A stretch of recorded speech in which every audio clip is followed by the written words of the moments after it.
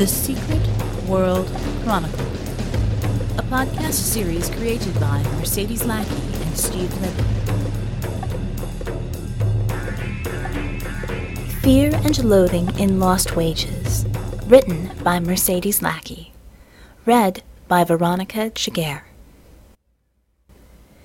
The name on the ID badge said Bella Dawn Parker, but Dr. and Dr. Parker's little girl Bella existed now only in scrapbooks and photo albums and the Bonanza High School yearbooks, where Bella's blue hair and skin were unusual, but by no means extraordinary. Her graduating class had included Tommy Shane, who was surrounded by a permanent aura of shadow, Violet Running Deer, who could power the entire school in the event of a power failure, Sam the Gay, a Navajo psionic who could control any animal, Jose DeKea, an Apache who was just beginning to figure out his fire powers when Bella graduated, and Fred Salzberger, as bright red as Bella was blue, who had been barred from football because no 12 guys put together could bring him down. No, she wasn't alone at Bonanza, nor for that matter in Las Vegas as a whole. Metahumans didn't stand out in a city like Lost Wages, where you could stand waiting for the bus next to a Russian acrobat, a 7-foot-tall transvestite in Cleopatra drag, a guy with an albino anaconda wrapped around his shoulders, and 5 Elvi, and all anyone wanted to talk about was the football scores. It was a good city for a mutie like her to grow up in, where blue hair and blue skin and the ability to heal with a touch were cool, and assets, and not the possible indicators of being a biohazard, or worse. Now she was the rookie in Station 7 of the Las Vegas Fire Department, alternate driver of Rescue 2, Paramedic Parker, EMT 4, the highest rank there was. Also registered Mach 1 with Echo Rescue. Goodbye, Bella. Hello, Blues, which was her FD nickname. Funny thing, her being the first in 3 generations not to go to college. Grandma and Grandpa had worked for Oppie, Robert Oppenheimer, out at the Nevada test site, on the first atomic bombs. They'd met there, in fact, and later, when their son Robert had gone to work at Groom Lake, what most people called Area 51, he'd continued the tradition of finding romance at work by meeting and marrying Bella's mother. Grandma said once that while seeing her daughter-in-law giving birth to a bouncing blue baby had been a little disconcerting, it hadn't exactly been unexpected. Well, the number of unusual kids at Bonanza who had parents working at Groom was pretty high. It was her turn to cook, which meant they were getting spaghetti. Of course, the guys all liked her spaghetti, so that wasn't exactly a hardship for anyone. Spaghetti and chili were staples at most FDs, in no small part because they could be reheated. Rarely did anyone in a firehouse get to finish a meal. She, however, had already had her lunch early, since she'd also cooked breakfast and had eaten that at 5 a.m. Now, she lounged back and watched the guys trundle in, mostly still wet from showers. There'd been a junkyard fire earlier. Something weird about it from what they'd been saying on the radio. Guy in a set of powered armor had taken off from the middle of the bales of paper to recycle. No ID on him, but a complaint had been lodged over at Echo. Hey, Blues! One of the other rookies looked over at her as he was dishing himself out red sauce. How'd you get to be EMT 4 so fast? You're only what, 19, 20? I slept with the instructor. She smirked. Nah, it was actually a lot less dirty than that. I started taking the EMT courses while I was still in school, as soon as I was allowed to. They needed me at games and stuff, and they wanted me legal. I got the jump start because Echo Rescue tapped me for the touch healing when I was 12. Damn. Well, there goes my bet. Her cell phone went off. She glanced at it. Mom? Huh. Odd. This was the middle of the day. Usually she and Dad were hot on some project at Alienville at this point in the day. She answered it. Hi, Mom. What? The sounds coming over the phone stopped her heart. Screaming. Explosions. Someone, it sounded like Dad, yelling, "In the shelter, now! Go! Go! Go!" And her mom's voice, shaking, saying only, "Red alert! Lockdown!" Then the phone went dead. Then the klaxons in the station went off. And then all hell broke loose right outside. Inside the fire station, no one paid any attention to the frantic mustering of all possible personnel. It didn't matter. They couldn't have gotten there anyway. Bella crouched in the door that had opened automatically for the engines to move out, which they couldn't, and stared in horror. There were 9-foot-tall suits of chrome-plated armor with Nazi swastikas on them, hosing down the street outside with energy cannons built into their arms. It looked like there were about 20 of them. One of them was all black, but the rest of them gleamed in the harsh Vegas sunlight like something right out of one of the stage shows. Except that things out of stage shows didn't explode cars and chase screaming civvies and... oh, hell no. Those cannons were swiveling to point at the station. Just as that fact registered on her brain, she felt someone grab her shoulder and fling her backwards, just out of the path of the first swath of energy pulses. She scrambled the rest of the way out under her own power, as the blue-white light engulfed the front of the engines. She followed the rest out the back and down into the dry wash behind the station, just as the station itself went up in a fireball. She ducked her head, and the wash of superheated air scorched over her. Instinctively, she looked up as soon as it had passed and did a head count. Shit. 3 short. Gadgets, Long John, and the other rookie. Shit, shit, shit. "Incoming!" screamed the captain, before she could more than register the fact that there were probably 3 men down in what was left of the station, and she ducked her head in automatic response to the roar from behind. The engines. The sonic boom was enough to flatten her into the desert sand, yet somehow she looked up, dazed, just in time to see the entire line of armored monstrosities swept off their feet and engulfed in rocket-fueled explosions. As the Air Force Thunderbird team pulled up and out and rolled over and came back for a second sweep, traveling at Mach 1 at the very least. She and the others were on their feet, cheering, even though they couldn't hear themselves cheer, pumping their fists in the air, as the aerobatic team came back on their second pass and raked the war machines with another set of wing-fired rockets. Despite the similar paint job, these weren't their display planes. Oh no.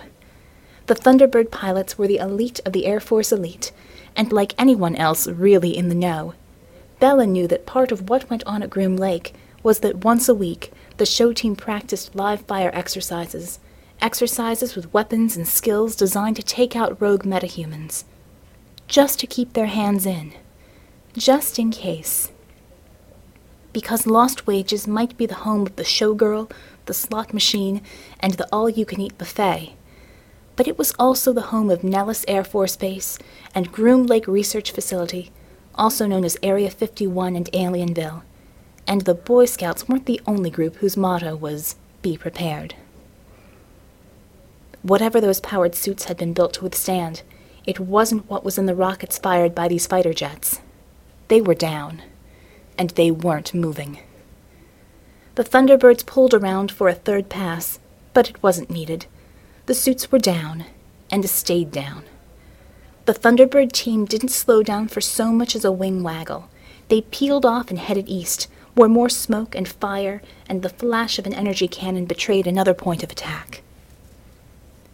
Bella staggered up out of the wash before the jets had cleared the area. 3 men missing. Screaming told her that there were civvies hurt. If there was anything left of her kit in the station. People needed her. Even without the kit, she had her touch healing. She could hold them stable until... "Incoming!" The captain screamed again, and she hit the ground as something roared in overhead, and she heard... Her comm unit made a noise she'd never heard it make before. A kind of warble. just as the thing overhead, too small to be a jet, but moving at least that fast, did a kind of wing over and plunged straight down towards her and blasted to a landing, backpack jet unit whining as it ramped down. Ametta! A hand-empowered armor reached down and hauled her effortlessly to her feet. Ametta! The other hand pulled up the visor of a red, white, and blue helmet, and a pair of absurdly young eyes stared at her. Ametta! What on our side? Bella, Dawn, Parker? Asked a voice amplified into a hollow audibility that cut through the ringing of her ears. She nodded numbly, half of her mind still on the remains of the station, the injured civvies, the missing members of her own crew. You're activated. This is a full code red emergency. I am directed to take you.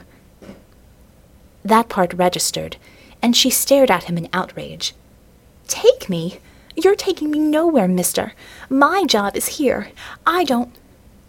Parker, the young man barked with surprising authority. You're activated. Groom Lake's being hit this second, and we're assembling a meta-team to go in. That was when it hit her with the force of a blow to the gut. Groom Lake... Mom and Dad. Bella crouched in the shelter of a blast door, fear putting a metallic taste in her mouth. The door was of Cold War-era vintage, as thick as her arm was long, and it was hanging askew, blown partly out of its track by something. Were the arm cannons on those Nazi monstrosities powerful enough to do that? Or was there something worse in there now? She glanced over at Ironhawk, the Navajo meta who'd been the code talker for the Air Force metas on the German front. He was the leader for their ill-assorted bunch of babies and retirees. He could not have been young when he'd signed up for the job, and he was old now. When her grandfather had been working alongside Oppie, he had been driving the Nazis nuts, trying to figure out what he was saying. Nazis? No wonder he was here. He remembered the first go-around against them. This is not the time for subtle, he was saying, looking over them all. You all got the briefing. The weak points on that armor are the joints, the visor if they haven't got the blast shield down, and that spot here. He pointed at the same place in his throat where Bella would do a trach if she had to. The rest of the armor is too tough for anything but plasma hot fire. So tell me, what you got? Left to right.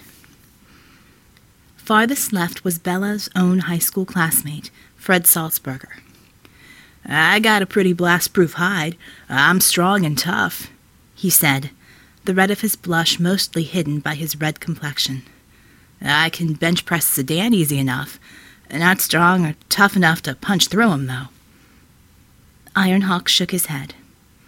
Not necessary. Just throw things, the bigger the better.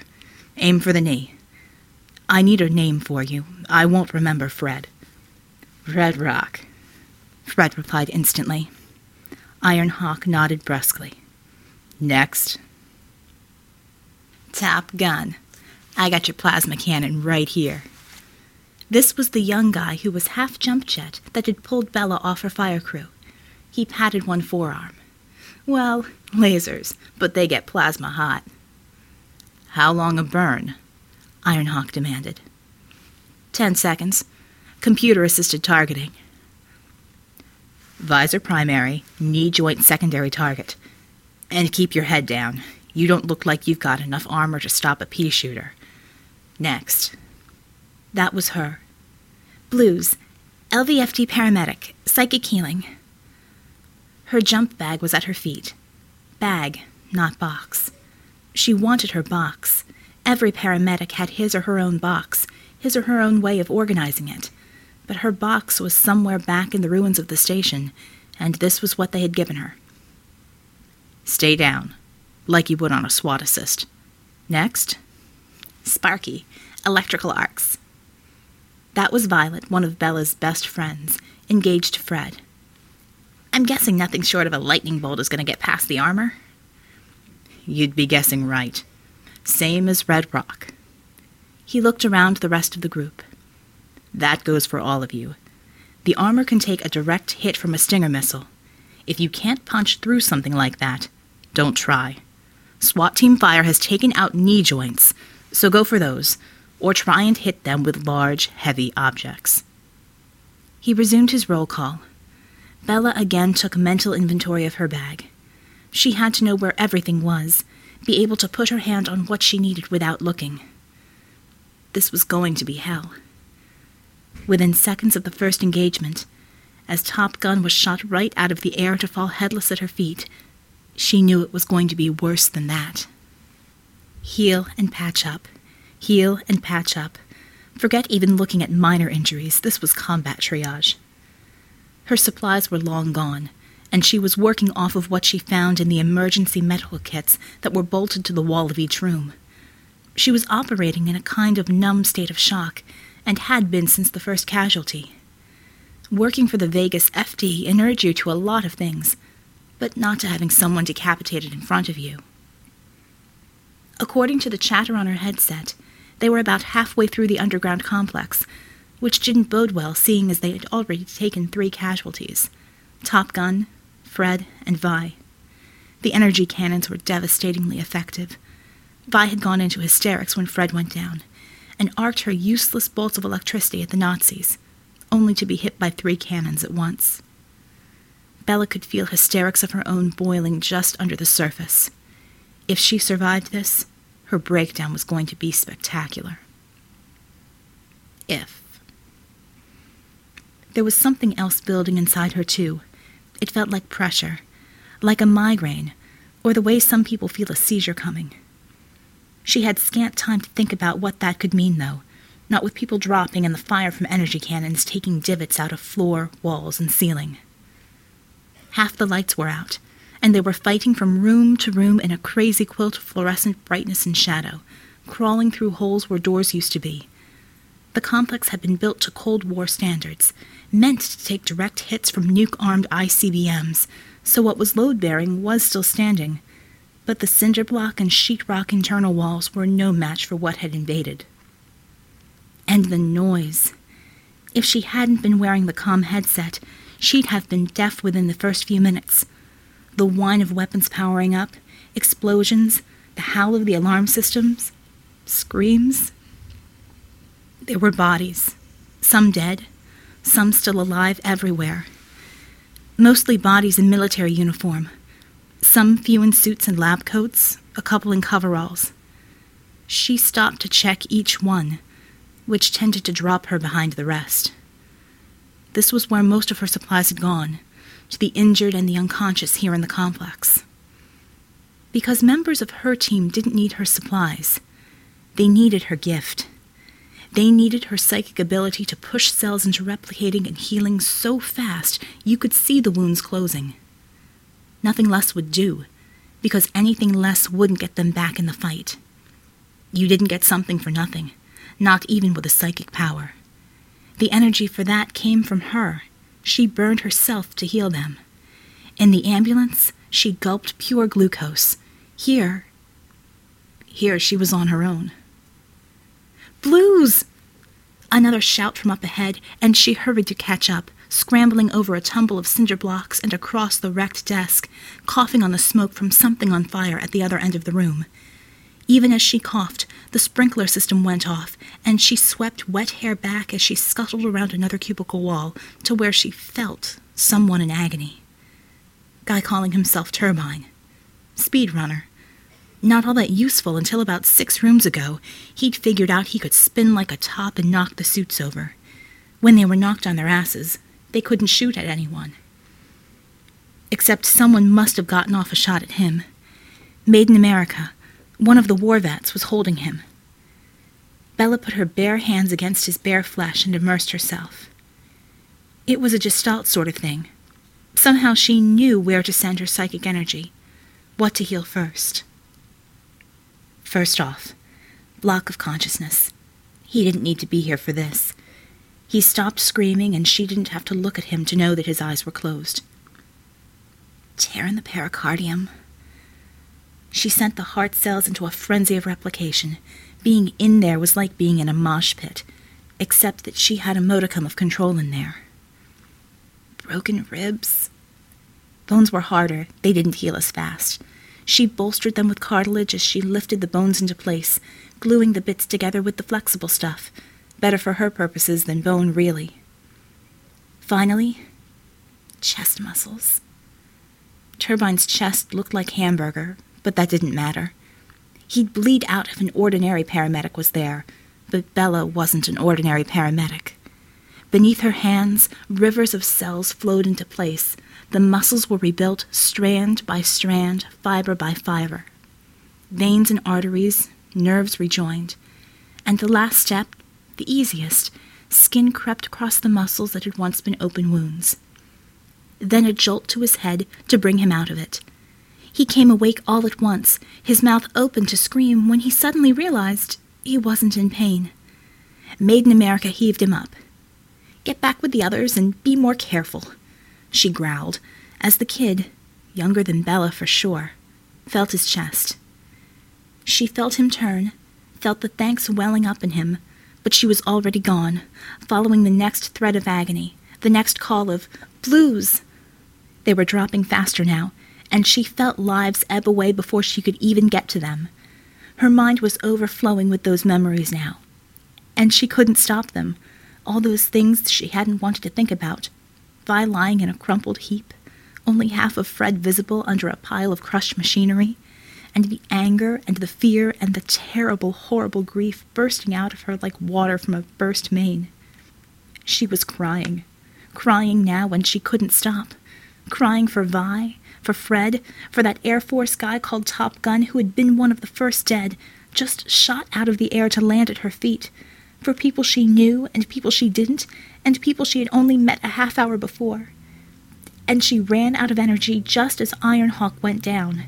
She put both her hands on him and tried to squeeze out something, anything, but there wasn't anything left to give.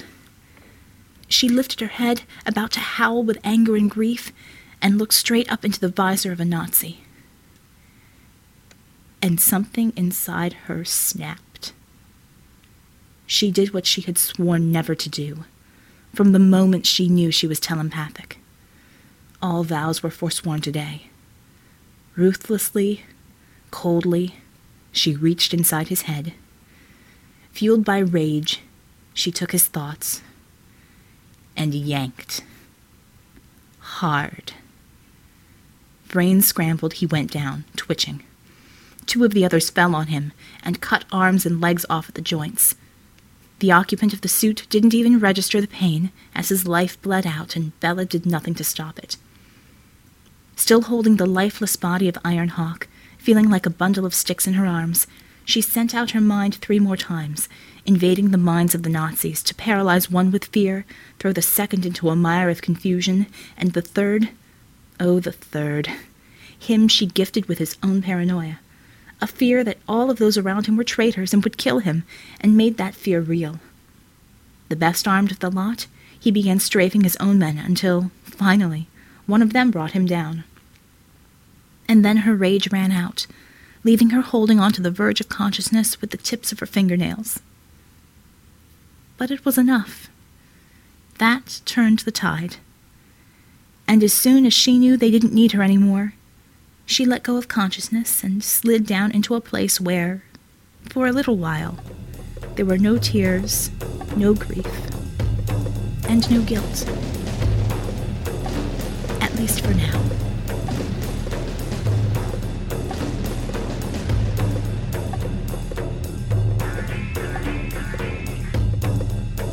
Fire in the Sky, written by Mercedes Lackey, read by Veronica Giguere.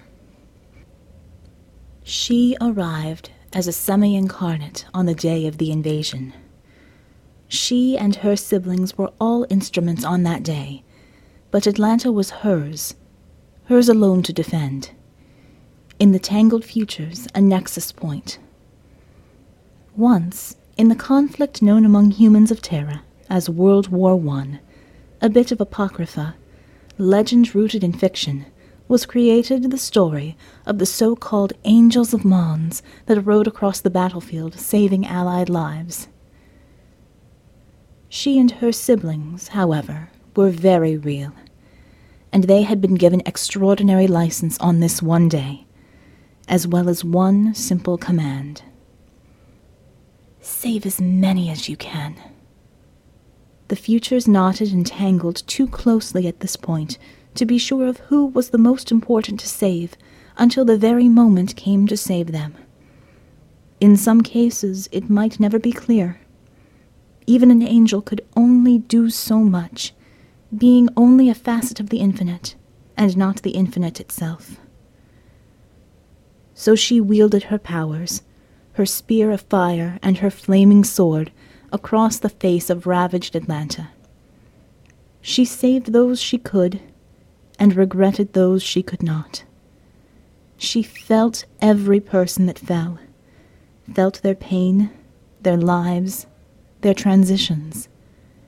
Sometimes, without meaning to, she looked at them, and at those she did save, and saw their lives laid bare before her, and their pain became her pain. She raged across the sky with the curiously impartial anger that only an angel could sustain, using her powers with surgical precision. She could have flattened the city, but a seraphim is absolute power contained in absolute control. She used only what she had to, no less, but no more.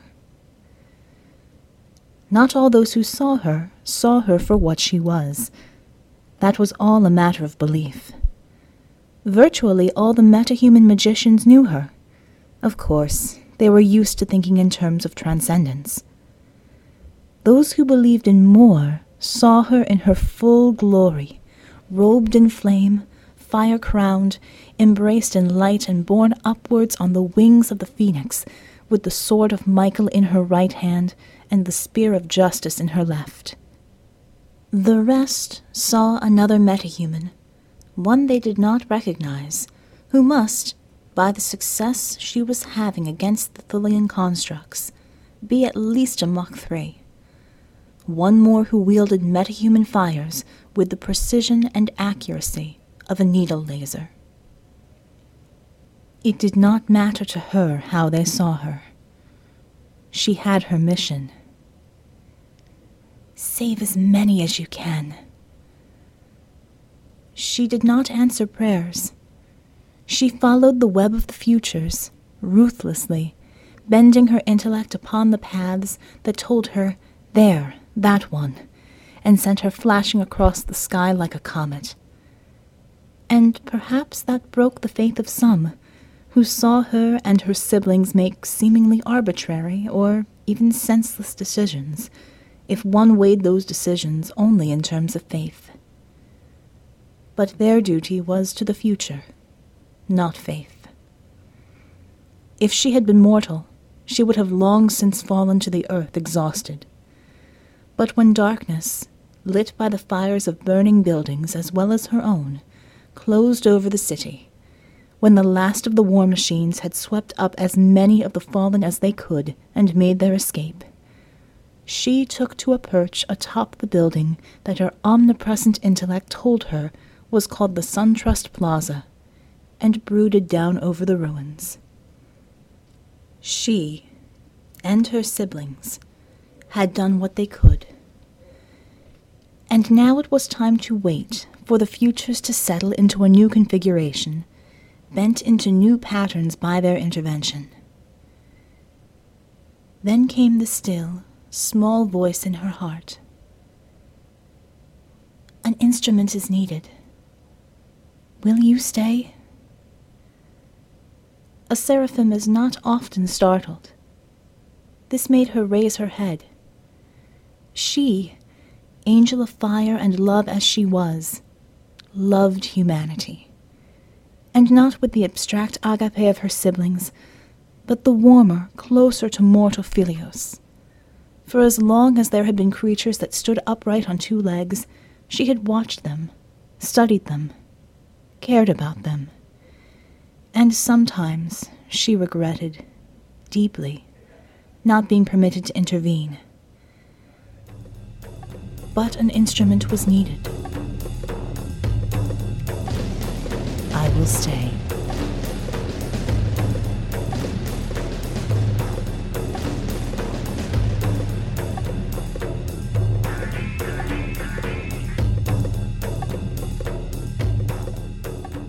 The wait is over. The first book of Steve Livy's Aquapura trilogy is available now from Subatomic Books. Meet Crixus Oran, a plumber on an epic odyssey of redemption through an ancient world. Want to try before you buy? Listen to the free audiobook or download the free ebook, or subscribe to a chapter a day through your email. Log on to www.aquapuratrilogy.com for more information. Echo is hiring. Log on to www.echometahumans.com and join the Echo Mock Street team. Your mission? Spread the word about the Secret World Chronicle.